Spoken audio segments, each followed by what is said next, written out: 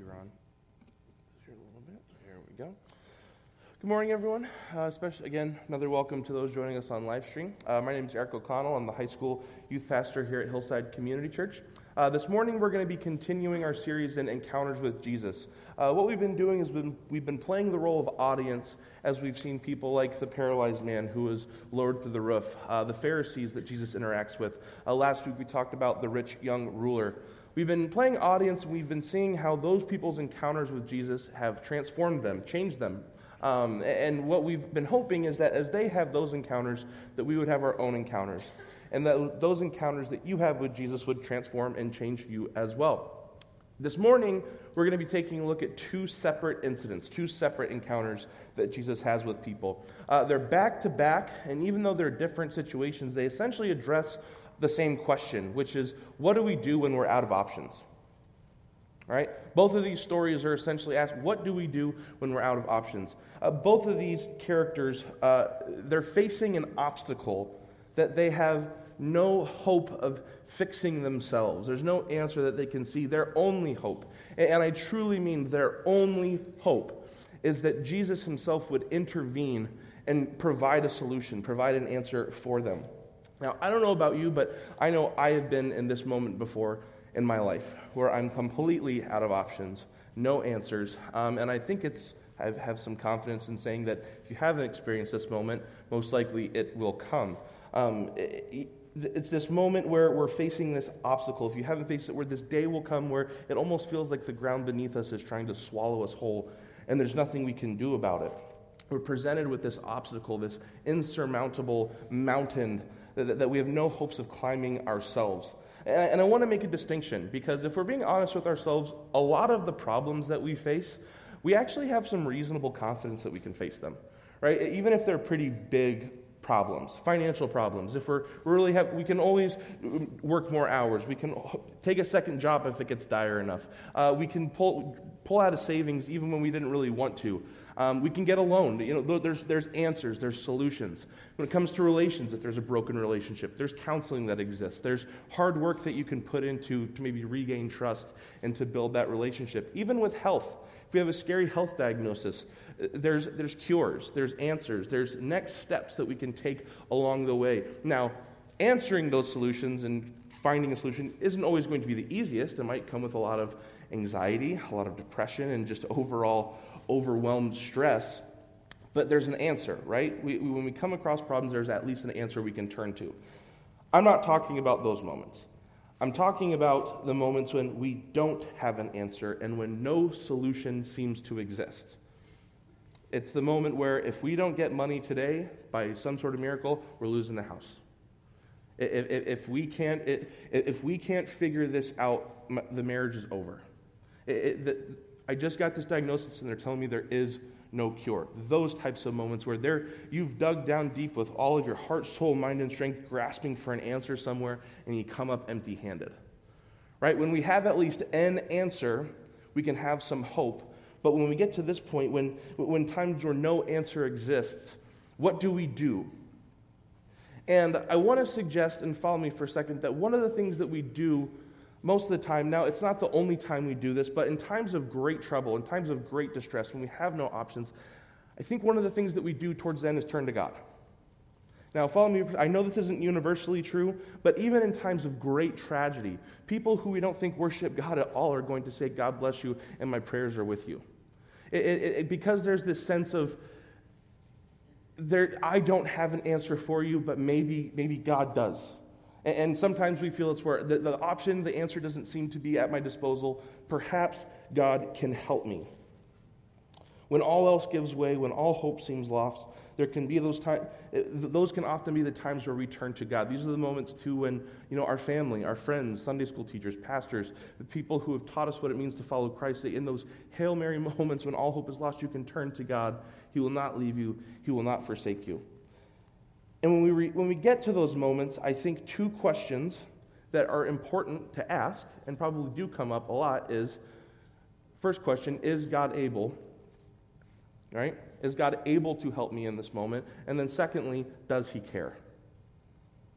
Right? These are two questions when we finally not finally, but when in our last-ditch effort and maybe turning to God to help us solve an impossible problem, we want to know, is he able to get me out of this situation? Does he care about me enough to get me out of this situation or to help me through the situation, whatever it is? And what we see is these two questions are the questions that our characters this morning ask, and it's the questions I want to kind of talk about this morning. So, the first question, is he able? We see in Luke 7, verses 1 through 6, we see that it says, when Jesus had finished, you can go to the next slide, Tom. When Jesus had finished saying all this to the people who were listening, he entered Capernaum. There, a centurion's servant, whom his master valued highly, was sick and about to die.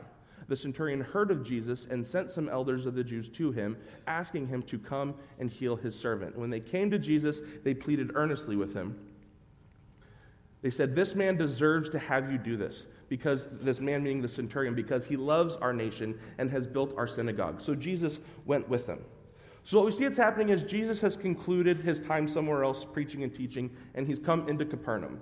And when he gets to Capernaum, he's introduced, this place that he goes all the time throughout the Gospels, he's confronted by a couple of Jewish elders who have come on behalf of a Roman centurion. Now, just that alone is a very unique situation, so it's helpful for us to know who is this centurion. Okay, a centurion in this time, he was the commander in the Roman army. And this commander would usually command over 100 men. And it was the highest office that an ordinary soldier could aspire to. Right? You rose to the ranks. You did this with great knowledge and great experience. This was a highly respected person, a highly respected office. But it acted as, it was a very unique office between Rome and Israel. It acted as a middleman of sorts between Rome and Israel. A good centurion, which the text seems to imply this man was, wouldn't rule with an iron fist. He was more political, right? When he needed to, he would follow Jewish customs. He would respect the culture that these people were living in. He wanted to keep the peace, right? The best possible life for the centurion is that both Jewish people and Roman people would thrive, right? That was his best case scenario. And the Jewish people noticed that he did this well. They appreciated him for it. In fact, the text says that he gave financially to them to build their synagogue. So what we have here is this high-ranking military official, who is a Gentile, by the way, which that's significant. He's not a part of Israel, but the Jewish people respect him greatly. And the centurion has a servant who is a very high value to him. Right? This person he loves for, cares for deeply, and he's sick. And the text says that he's so sick that he's about to die. Now, imagine this highly respected, authoritative Roman official. I'm sure there's not very many moments in his life where he's been out of answers, where he's gone, I don't know what to do. He's got authority. He's got power. There are very few situations in this man's life where he says, I've got nothing. But this is one of them. He's got this valued servant, and he can't do anything to keep him from dying. And so he turns to God and says, maybe Jesus is able to help me in this moment. Maybe he can deliver my servant from death. But because he's a good centurion, he's not going to presume that he has access. He goes to the proper channels. He goes to the Jewish officials and says, hey, can you please talk to Jesus for me? I've got this servant who's sick, and it could really help if Jesus would come visit him. And the Jewish elders, they go to Jesus, and they say, look, we've got this centurion. He takes good care of us, Jesus. He respects our customs. He respects us. He loves our nation. And not to mention, he gave a really sizable donation to our synagogue. We would not be able to worship today if it were not for this man's gifts. It would be kind of awkward if you didn't at the very least pay him a visit, right? The text says they said that this man deserved for Jesus to come see him. And at this request, Jesus went with them, presumably to him. No, it doesn't say that he said, yep, let's go heal him. They just go on their way toward the centurion. And then something very interesting happens on their way. He was not far from the house when the centurion sent friends to say to him, Lord, don't trouble yourself, for I do not deserve to have you come under my roof. This is why I did not even consider myself worthy to come to you. But say the word, Lord, and my servant will be healed. For I myself am a man under authority, with soldiers under me. I tell this one, go, he goes. Tell this one, come, he comes. I tell this servant, do this, and he does it. Now, I would imagine And the text says as much, that this would surprise Jesus for more than a couple reasons. Right? He's in this situation because Jewish elders who respect him come up to him and say, this is a someone. And this something that he needs, he deserves to have it done for him. And you can imagine that when Jesus said absolutely, that a report maybe would have gone back to the centurion, and they would have said, he got the point. He got the message. Jesus, he's on his way. He knows that you are someone who deserves to have this happen for him. And we can only surmise that from this response, that the centurion's attitude might have been, hold on a second, I did not tell you to tell him that I deserve it. Okay, I know their customs, I know the way they do their life. I'm a Gentile, he is a rabbi. It doesn't work like that. If I wanted to flex my power, if I wanted him to know to do something, I could have walked right up to him and said, come with me, you're healing my servant. But I'm not doing that. I heard who Jesus is, I heard what he's doing, and I'm just taking my place in line. And you can imagine he sent back another servant, which he does, to say, don't trouble yourself, right? And he says something really, really interesting. He says, I'm not worthy. He says it twice. He says, I didn't consider myself worthy to have you come to me. I didn't consider myself worthy to come to you. Pause for a second and wonder, why do we think he says this? Does he say this because, again, he's playing the political game? He knows that if he just goes and cuts the line that it's going to, not have, so that peace is going to be disturbed? Or just maybe is he hearing these stories about who people say Jesus is, who he says he is, sees all the works that are happening, and maybe he goes, maybe he is who he says he is. And if that's the case, we're not dealing with an ordinary person. Either way, what Luke shows us is that he comes to Jesus with great humility. Right? Great humility. He does not presume to be helped. And he said, I'm not worthy. Maybe someone else told you that I think I deserve this, but I don't feel this way. And I think Luke shows us this to give us an example of what it means to humbly approach God in times of trouble. That he's saying, look at the centurion. He's saying, I don't deserve this. I'm not worthy. But a really interesting thing happens. He goes, I've heard the stories. I know I'm not worthy, but I also understand how authority works. Right? He goes, I'm not worthy. I'm hearing who you are, and the reason I'm asking this is because I understand how authority works. I myself am a man under authority, and I've been given Roman soldiers to be under my authority. And I know how this system works. I get my authority from Rome, and so if I tell this servant to do this, if they say no to me, they're going to have bigger problems because they're not just saying no to me, they're saying no to Rome, and that's going to cause us very serious issues. So I have all the confidence in the world that if I tell the servant to do this, they're going to do it. And what he's saying is, I know what authority is like, and I recognize that authority in you. I'm a man under authority. I can see you are under authority. And Rome is great, but your authority seems to come from God. And if that's the case, there are a lot of things that are under your authority. And so Jesus, if you would just say it, you don't even have to be there. You don't have to touch him. I don't even have to see you. If you would just say, be healed, I have faith, I trust, believe that he will be healed. So please, God, do it. Please, if you will. And you can imagine that Jesus, the text says as much, that Jesus turned to the crowd and said, everyone pause. Look at this guy, listen to this. He gets it. He gets it. This is what faith looks like. And he says that much. If you want to go to the next slide, Luke 7, 9 through 10 says, when Jesus heard this, he was amazed at him. And turning to the crowd following him, he said, I tell you, I have not found such great faith even in Israel. Jesus turns to his Jewish audience and tells him that this Roman Gentile, who we're not even sure worships God, is the epitome of what faith in God looks like in times of trouble, in times of distress. The centurion never even met Jesus. He didn't need for him to be in his presence, for him to know that he is someone special. And what the centurion realizes that if you just speak it into existence, I know that this will happen. And what I think the centurion's realizing, what Luke is trying to show us, is that he realizes that when Jesus speaks, so does God. And if that's true, then whatever Jesus says can come into being, and he has faith in that. And what happens is the men afterwards, you can go to the next slide, the men who had been sent returned to the house and found the servant well. So he has faith, Jesus does it. And what Luke is trying to show us is that the centurion is a model of what faith looks like in times of trouble, when we have no options. Now, it's not always the easiest way to go. certainly not easy at all, but he's saying this is what faith looks like. Know that I am God and know that I am able. So when we're asking the question, is God able? This story tells us that when we face times of trouble, when we are out of options, and when we turn to God to hopefully give us an answer, a solution, yes, God is able. No matter what we are facing. You can go, there we go, working. God is able. No matter what we are facing, even if it is death, God is bigger. God is more powerful than the circumstances that we face. In the story, Luke wants us, again, to show that the centurion gets when Jesus speaks, so does God. And if that is the case, then what Jesus says goes, and he has the authority to do everything, and even more than we can imagine that Jesus wants to do. And even the Gentiles can recognize this authority and believe in God for it. When we are out of options and when we turn to God and we question, is he able? The answer to that question is a resounding yes.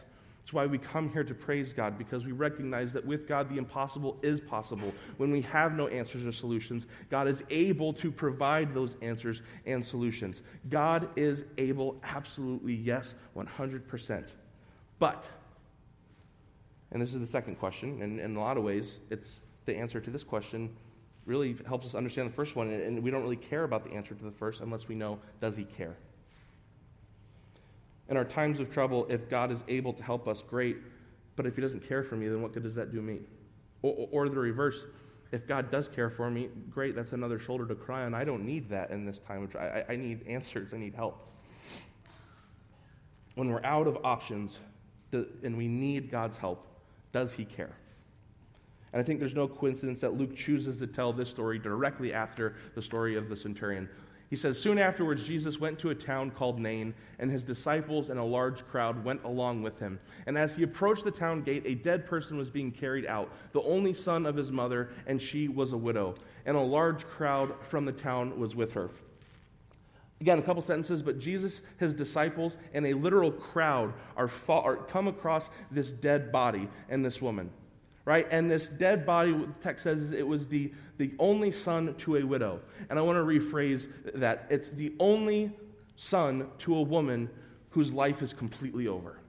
Completely over. This woman, in this time, she has nothing left. And in this culture and in this time, everyone around that woman and everyone hearing the story and reading it would know this woman has a social death sentence. She has no husband. She has no men in her life to take care of for her. This woman is the epitome of loneliness and sadness.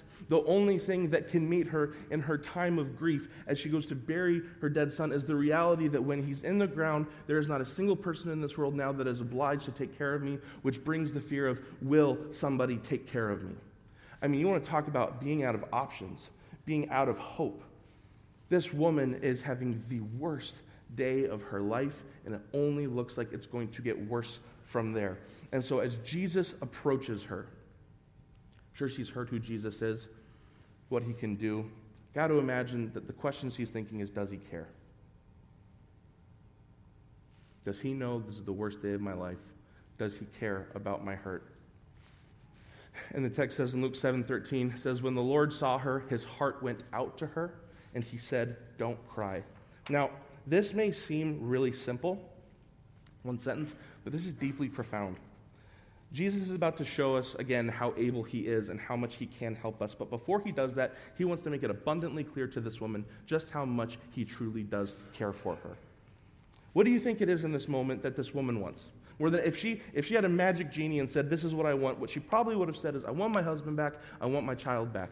But in her head, I'm sure she knows that's not a reality. So if that's the case, what do you think this woman wants?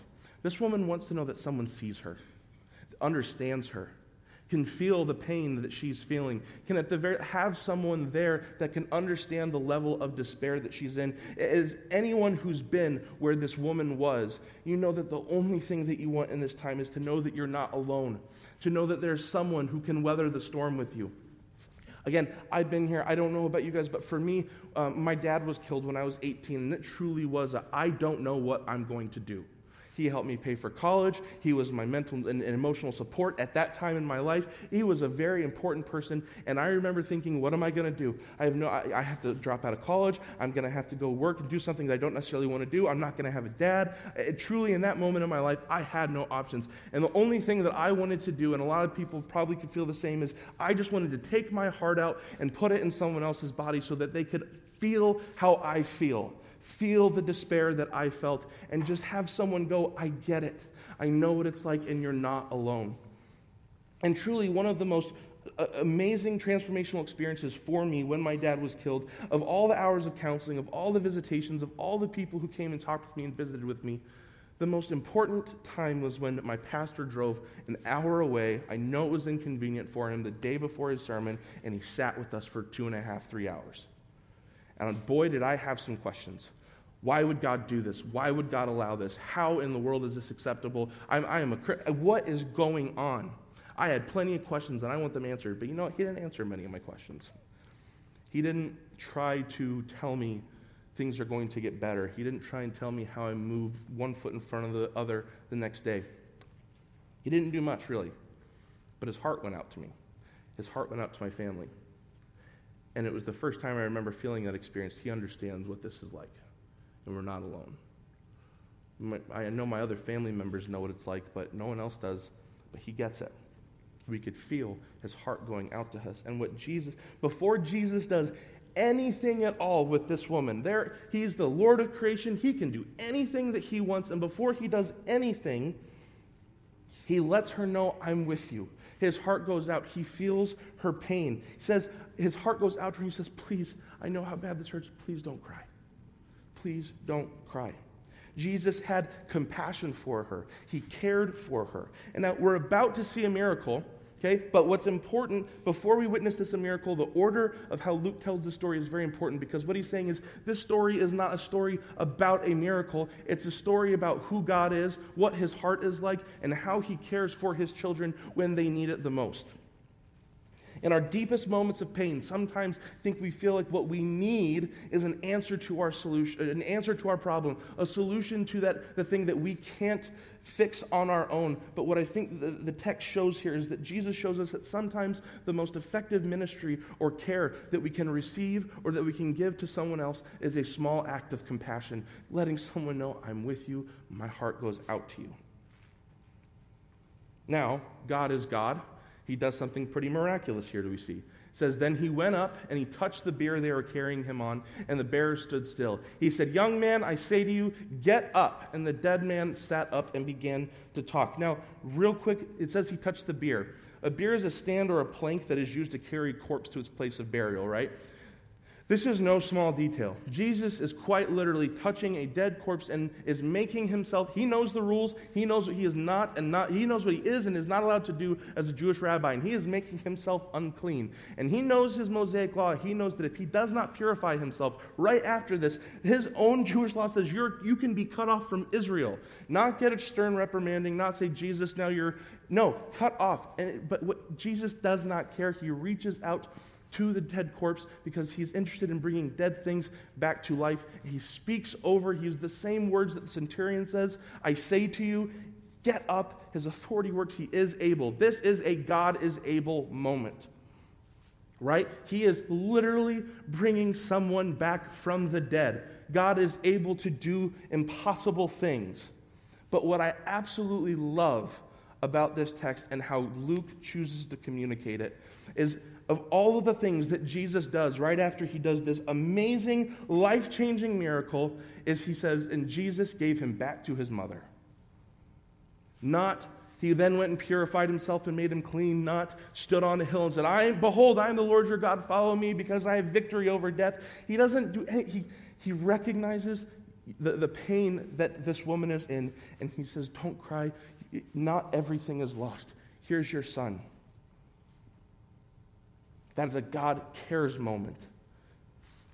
God is able to help us in our time of need. He is able to make impossible things possible, but he cares so deeply for us.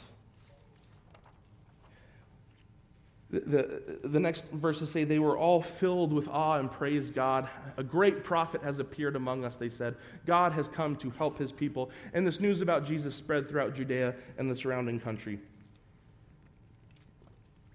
I believe wholeheartedly, I want to say to you this morning, is that in our times of deep trouble, when all seems lost, when we are out of options, God is able to help us.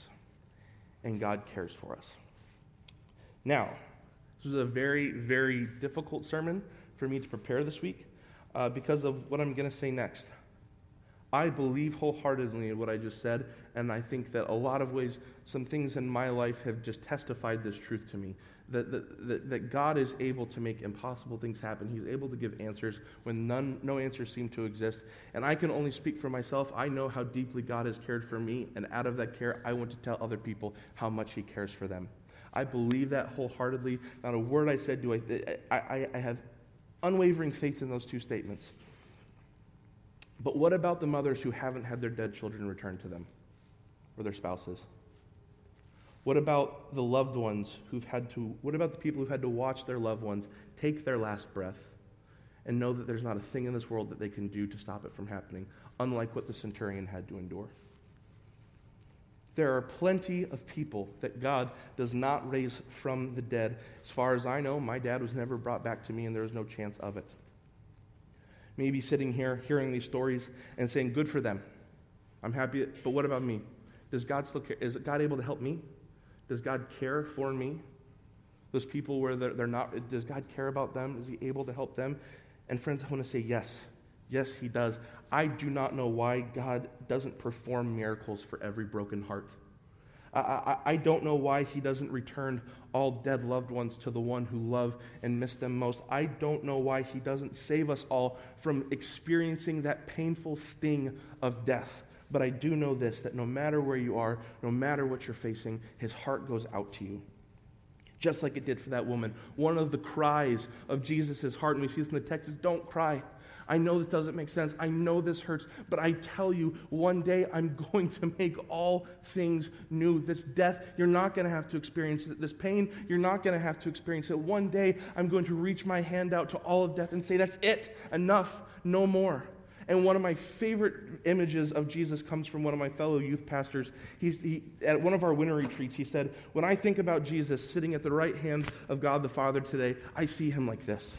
Can I go yet? Is it time? Can I please? I'm ready. Please let me come back. And I think that is our hope, is that God, one day Jesus will reach his hand out to death, to all of death, and say, no more. And do you want to know why Jesus wants to end this pain? Do you want to know why I can say with full confidence that yes, for those of you that are still experiencing this pain, that God is able to help you and that God does care about you? Is because he has experienced the pain. Because he knows what it's like to reach out his hands and be on the opposite end of death. To take all of the death for all of the world. And he knows what it's like to look up to God too and say, why have you forsaken me? God knows what it's like to lose a child. And Jesus himself has experienced when he's out of options, when he was crucified, God was able to raise him from the dead, and he cared deeply for him. And why I have so much confidence to say that even if you feel like God is not able and he does not care for you, he has experienced it, and I believe with all my heart that he wants to share that with us. And that is our future hope. It's the whole point of the gospel, is that God has experienced that death so that we don't have to, and that he can ultimately have victory over it. And our invitation this morning is to hear that, to know it, and to maybe even trust and have faith even if we don't understand it. To hear that, to know it, and to maybe trust even if we can't understand it. You can go to the next last slides here, Tom. That our invitation this morning is that in our times of trouble, this side of heaven, when all hope is lost, when we've run out of options, and when we need God most, he is able. He is able to help us. Our invitation is to trust that, to hear it and believe it. He does care for us. And one day, all dead things will be raised to life. And so ultimately, if we trust that, if we believe that, and if we can have hope in it, our invitation this morning is to put your faith in him. Put your faith in the one who is able to help you now and in any other circumstance that you can't possibly think of right now, to put your faith in the one who cares about you so much that he died so you don't have to experience the final sting of death. Let's pray.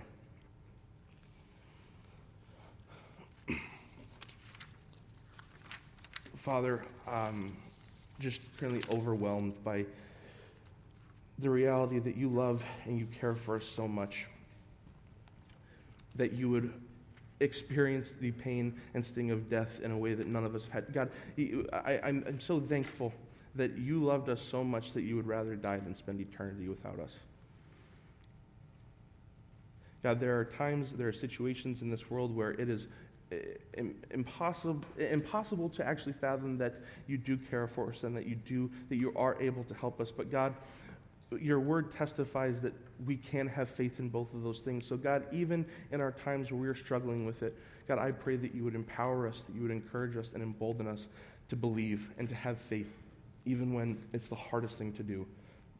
And God, one day we have hope that that faith will be answered and that you will come and make all dead things alive again. And that day we will get to rejoice and say, hallelujah. God, today I just ask for your blessing, and I ask that you would help us to put one foot in front of the other and just have faith that you are God who is able to help us and that you are a God who cares for us deeply. Amen.